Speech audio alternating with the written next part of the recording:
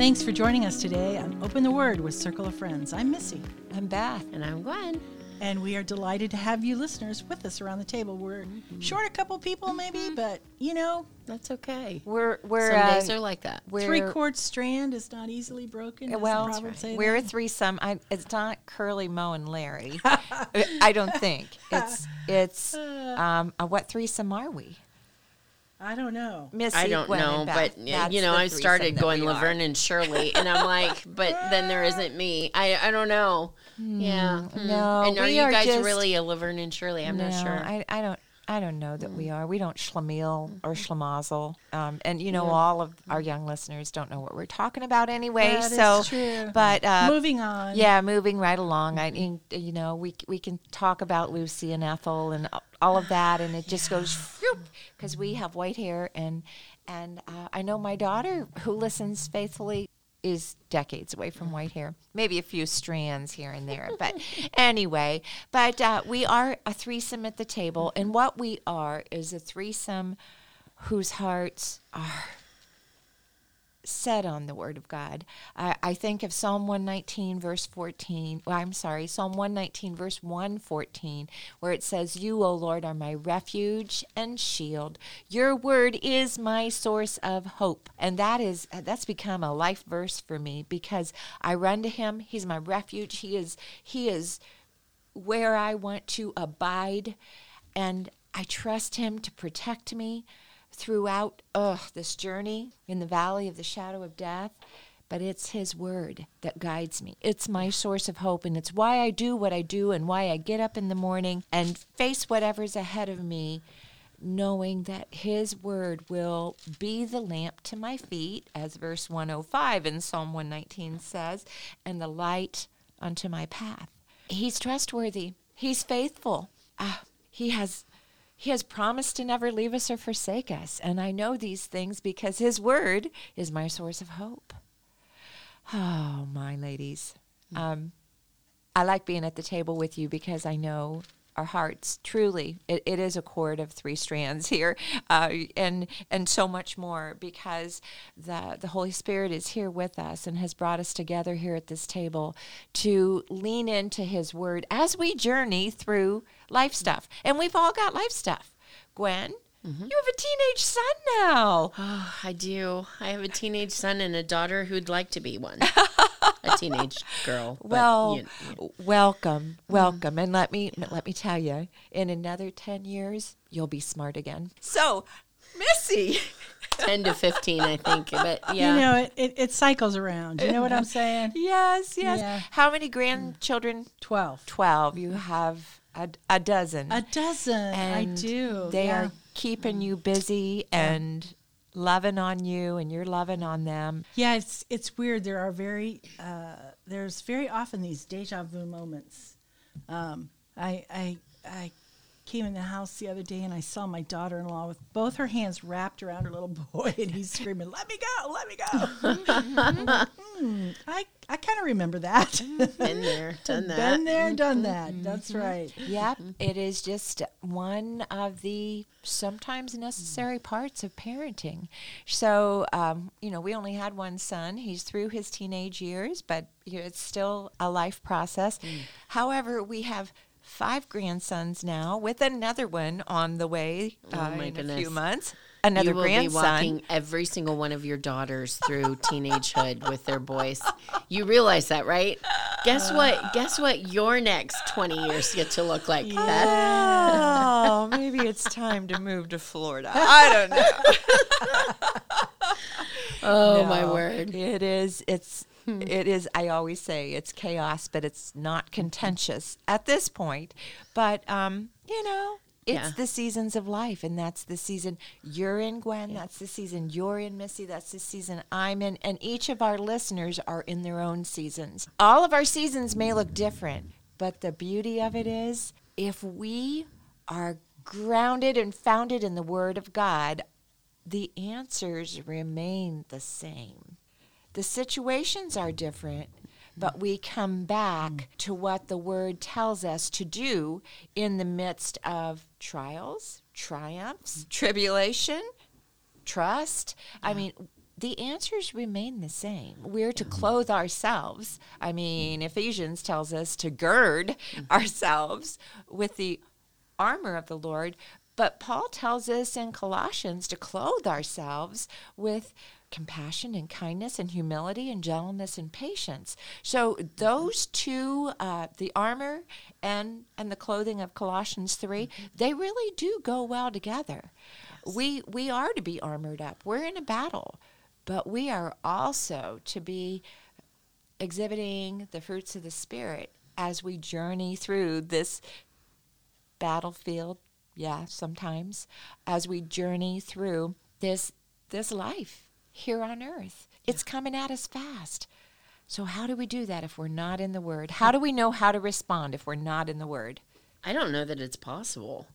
I mean, I just think if you don't know what the Word says, how on earth are you going to recognize if somebody's giving you something that is just enough off that it's off? I mean, I don't know that it's possible, Beth. I really don't. And my heart breaks for this generation that we're raising up, the church that we have right now, because they're biblically illiterate in large portions. And if our education system was filled with with illiterate people like our churches are, can you imagine the fit and the fuss that they would be doing on a public scale to educate and get people able to read again? Yeah, when I think about your Barna statistics, and maybe you want to give those again. And this is a couple years old now, but Barna statistics say that 2/5 of the church admit that they're never in the Word of God. Another fifth say that they're only in maybe once a month. So that right there is about 3/5 of the church. Right. That's over half. So over half of the body of Christ is not reading the Word of God. And so my question becomes, so what are you believing if you don't have the Word in? What are you hiding in your heart? Right. Well, you're hiding something, whether you think so or not. Your heart is full of something. And I'm not talking about the blood-pumping heart. I'm talking about that heart of hearts that God gave us. You know, we are spirits with a soul, and that soul holds our mind and our emotions, our heart, it's referred to, at living in a body, right? So, or as some call it, a dirt suit as we pass through this journey here on planet Earth. You know, but we are spirits. We are spirits, and our spirits will live forever somewhere. Yeah. And it is when we entrust our spirit, when we surrender who we are to our Lord and Savior Jesus Christ, it is then that we become renewed, saved. Yes. Salvation comes upon us. But we're still living in a fallen body, in a fallen world, with a heart that needs the Word to guide us, to guard us, to be our compass, to show us how to live life here on this earth, because our hearts have been filled with what we've heard. And if we haven't heard Scripture, then we've heard the morality of the world, and that's what our hearts are filled with. We have to replace it with the truth of God's Word. You know, Beth, this morning I was recording a couple of podcasts on 2 Thessalonians and Timothy, and in those particular books, Paul is just over and over defending and he's just so passionate about making sure that they hold to the gospel that they were given. You know, we have a Bible entrusted to us. The early church didn't get their own personal copy of the Word of God. I mean, they had to study it corporately and then remember what they'd been taught and given. And so they had to commit those large pieces to memory. Now, they might have, if they had a Jewish background, they might have had some familiarity with Old Testament scriptures, but they didn't have a ton. So for them, they really had to hold on to what was taught. And so I want to read a couple of the things. I'm going to just pull out a couple of verses here. In the end of 1 Timothy, the last chapter is chapter 6, and it's verse 20. O Timothy, and this is like Paul's last statement before he closes the letter to his spiritual son Timothy. And it's like, if you could say, if I've made any points at all, I want you to hold on to this. O Timothy, guard what has been entrusted to you, avoiding worldly and empty chatter and the opposing arguments of what is falsely called knowledge, which some have professed and have gone astray from the faith. Grace to you. And then I want to take you over to 2 Timothy 2, verse 16. Make sure I'm in the right place. 2:16. Avoid godless chatter because those who indulge in it will become more and more ungodly. Their teaching will spread like gangrene. And then he names people. Among them are Hymenaeus and Philetus, who have wandered away from the truth. They say that the resurrection has already taken place and they destroy the faith of some. Nevertheless, God's solid foundation stands firm, sealed with this inscription: the Lord knows those who are his, and everyone who confesses the name of the Lord must turn away from wickedness. And then drop down in verse 23, but refuse foolish and ignorant speculations, knowing that they produce quarrels. The Lord's bondservant must not be quarrelsome, but kind to all, able to teach, patient when wronged, gentle with correcting those who are in opposition, if perhaps God may grant them repentance leading to the knowledge of truth, that they may come to their senses and escape from the snare of the devil, having been held captive by him to do his will. And then one more back in the back chapter 1, verse 14. I'm going to start in verse 13 of chapter 1. Retain the standard of sound words, which you have heard from me, in the faith and the love which are in Christ Jesus. Guard, through the Holy Spirit who dwells in us, the treasure that has been entrusted to us. Oh, my goodness. You know, just the idea of this word of God is the treasure that's been entrusted to us. As a church, we are not treasuring and protecting and guarding this. We're not avoiding empty and worldly chatter. We're not. I just look at this and I'm like, if any parts of Scripture so speak to us today, it would be some of these. As I'm looking at 2 Timothy, right beside what you just read from 2 Timothy verse 24, I think you started in, is 2 Timothy verse 3, verse 16 in my Bible. All Scripture is breathed out by God and profitable for teaching, for reproof, for correction, and for training in righteousness, that the man of God may be complete, equipped for every good work. And I've written in my margin, this word that we have teaches us what is right, what is not right, how to get right, and how to stay right.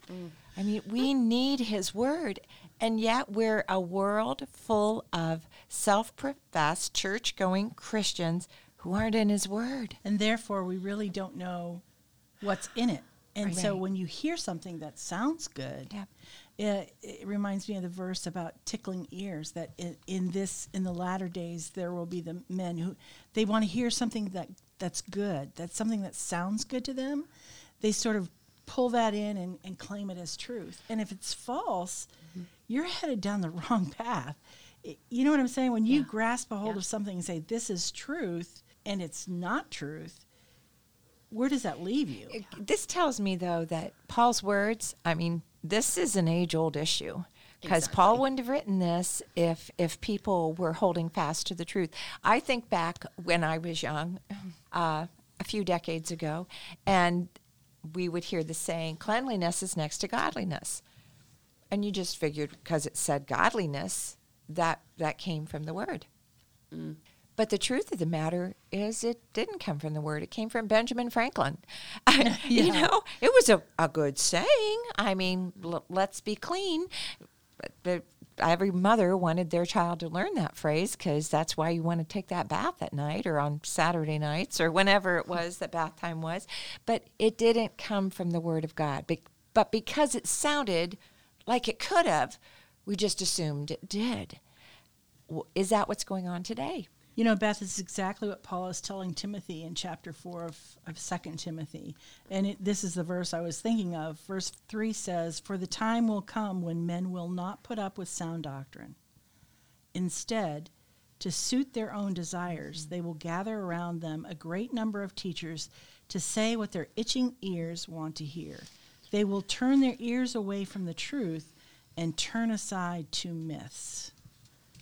And I do think that's what we're seeing today. Yeah, and the younger generation doesn't think of that as myths, but they come up with their own ideas of who God is, and then they make that. It's not just the younger generation, Missy. No, well, I think it's 75% of the church. It's easy to say it's a generational thing, but it is truly a generational thing because it's all generations. There are people our age and older. It's end of times, so let's not be surprised by it, right? Right. Well, and it's something that must happen because unless there's a falling away, the Lord will not come. You know, and so honestly, it's part of that one of those last things that we're waiting on for Christ's second coming.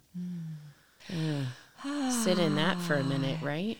Sit in it, and then I remind myself that this is a then and now, and that then and now started probably with the first breath of man, right? You know, I think back to the early church. It was the Roman soldiers that put Jesus on the cross, and yet what church took over Christianity? You know, the whole Jesus is the Messiah.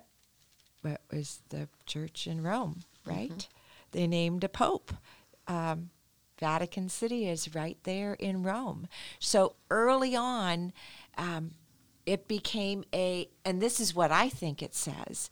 It's why the Reformation came. I'm sure it's probably all of these wars that we see being fought. If we really went down to the roots, it comes back to that whole issue of, did God really say? Or am I my own God? I mean, these things have been happening forever to the end of the day. We shouldn't be surprised. However, if we want to know how to weather this storm, we've got to get back to the Word of God. It is the only truth that is reliable and will point us due north, as I like to say. I've got that compass right here beside the podcast table to remind us that if we're just a little bit off, where we may get somewhere, but it's not where we want to go. It's not where we think we're going. We have to be that vertical relationship with God has to be, Beth, grounded and founded. It's not the work of the church. It's not the work of the pastor and the Sunday school teachers to instill the Word of God into, and I think it should be instilled into children, okay? Because Timothy himself had known the Scriptures since he was young. There was a foundation that was laid, and that's really what we're missing, a big part of what we're missing. But you can't do that. You can't lay foundations in your children. So parents, it's the job of the parents. Right, it is the job of the parents. You can't lay foundations in your children until you yourself are in the Word. You are laying a foundation in your children. Well, that's true. We're all laying a foundation. But I'm saying you can't lay a foundation of unless being in the Word. Right. Unless you're in the Word. That's what I'm trying to say. It comes back to the relationship. I have to have a relationship with my Heavenly Father that is rooted and grounded in His Word, so that I can do that horizontal relationship with my kids from a place that is rooted and grounded in His Word. So until I am in right relationship with Him, and you're right, it's not up to the church. The church is where we are to go, to gather with one another, to encourage and exhort one another, but it has to be a personal relationship with our Lord and Savior. That's where all of these studies, that's where all of this mishmash of popular thought goes off track, because it becomes opinions instead of the truth with a capital T. The Word of God, it's there to guide us. It's there to ground us. That we, being rooted and grounded, Paul says, that's where it has to come back to. Where are your roots? What is your source of hope? If it's not the Word, I'm going to say it's a changing source. And the person that you're listening to may or may not be around in 40 years. And even if he or she is around, the ideas may have changed. And you'll be off on another northeast, southwest tangent of how to do life. But the Word, it keeps us grounded. It is never changing, and yet it is ever changing in us because it is giving us the tools to live life in an ever-changing culture. But the foundation is firm. Our response is still to be what the Word tells us. Do not be overcome by evil. Overcome evil with good. That's why we do life in the Word, and that's why I love coming back to this table, sitting at the table with my beautiful friends here whose hearts are so set on the Word of God. I do want to take us to that Ephesians 3 passage about being rooted and grounded. These are Paul's words to the church of Ephesus. And he says, "For this reason I bow my knees before the Father, from whom every family in heaven and on earth is named, that according to the riches of his glory he may grant you to be strengthened with power through his Spirit in your inner being, so that Christ may dwell in your hearts through faith, that you, being rooted and grounded in love, may have strength to comprehend with all the saints what is the breadth and length and height and depth, and to know the love of Christ that surpasses knowledge, that you may be filled with all the fullness of God. Now to him who is able to do far more abundantly than all that we ask or think, according to the power at work within us. To him be the glory in the church and in Christ Jesus throughout all generations, forever and ever. Amen." Amen. That's why we do what we do. Rooted and grounded in love. How do we get rooted and grounded? In our knowledge of who God is and that he's for us, that he is the author of life, that he is the lover of our souls. We come back to his Word. It's where he talks to us. We go to a Faith Foundations retreat so that we can learn. And come spend the day putting time in the Word. Exactly. You know, it's honestly, how do we get to know someone? You spend time with them. You spend time together, and you pay attention. And when you're with that person, you're in their presence, and you're not distracted. Well, if we applied just that basic stuff to being in the Word and seeking God's face, how much different would your walk with God be? You know, well, that's what these retreats are for, to kind of teach you how to do that and to give you a day where that's naturally built into the day without the distractions. It's a beautiful day. I can vouch for it. I recently read another book, believe it or not. This one was called The Original Sanctuary, written by Mark Owings and David Terry. And in there, that's what they come back to all the time. They, as a child, I believe the co-author Mark and his brother and town kids built a big old tree house in probably on some land that said no trespassing, but they found that big old oak tree and they built a big old tree house.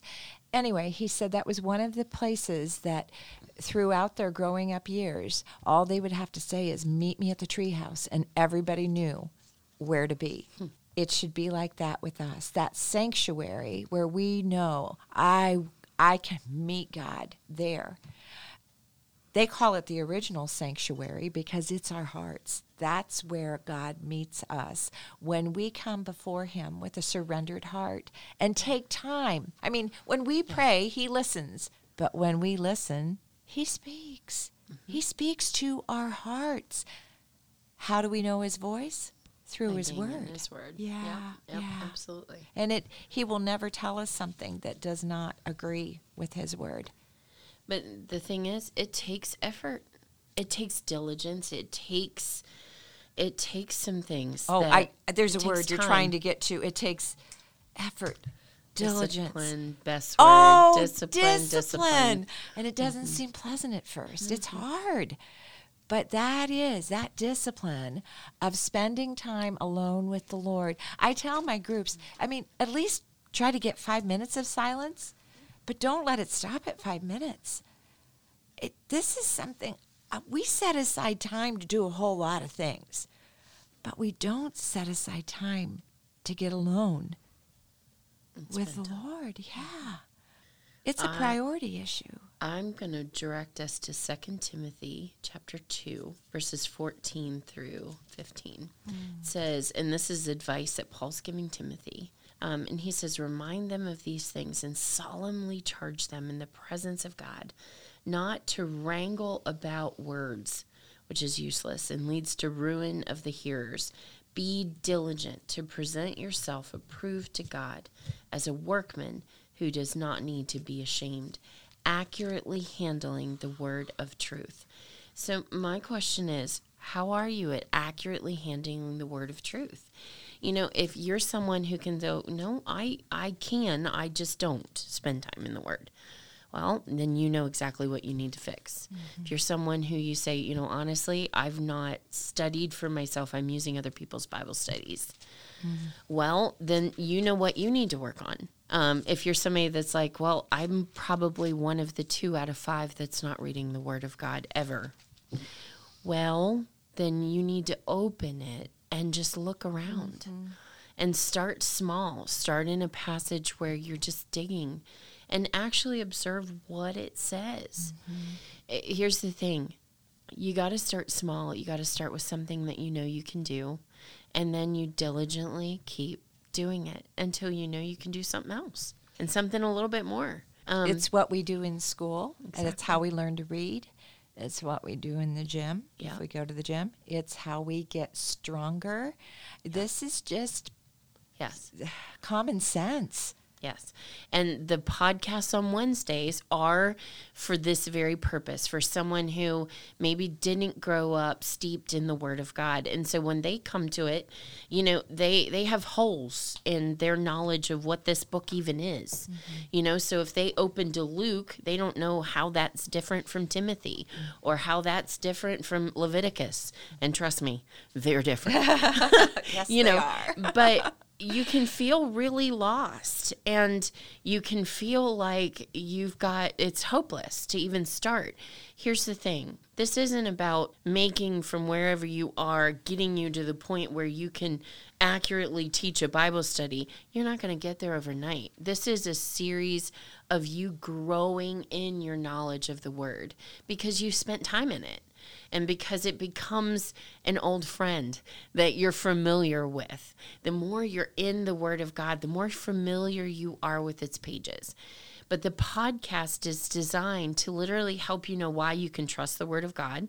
That's our entire first series of Wednesdays. Knowing what you're looking at with the Old Testament. So there is at least 1 to 2 podcasts for every single Old Testament book. And we are in process of doing the same thing then on New Testament.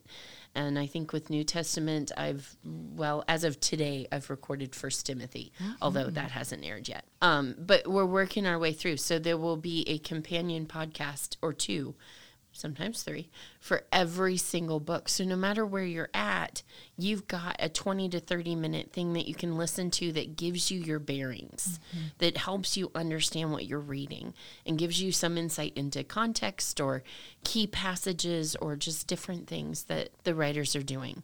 Our heart is to make reading Scripture just a bit easier, but we want you in the Word because that's our heart. That is, open the Word. Yeah. And why do we do this? Well, I'm going to finish us off today with 2 Timothy chapter 3. We're just going to read 5 verses, but this is why we care so much that you are opening the Word and in the Word and allowing God to speak to you through His Word. Because, understand this, that in the last days there will come times of difficulty. For people will be lovers of self, lovers of money, proud, arrogant, abusive, disobedient to their parents, ungrateful, unholy, heartless, unappeasable, slanderous, without self-control, brutal, not loving good, treacherous, reckless, swollen with conceit, lovers of pleasure rather than lovers of God, having the appearance of godliness, but denying its power. Avoid such people. That was 2 Timothy chapter 3, verses 1 through 5. There are things we need to avoid. Oh, but the Word is not one of them. So open the Word. Please open the Word and read it for yourself.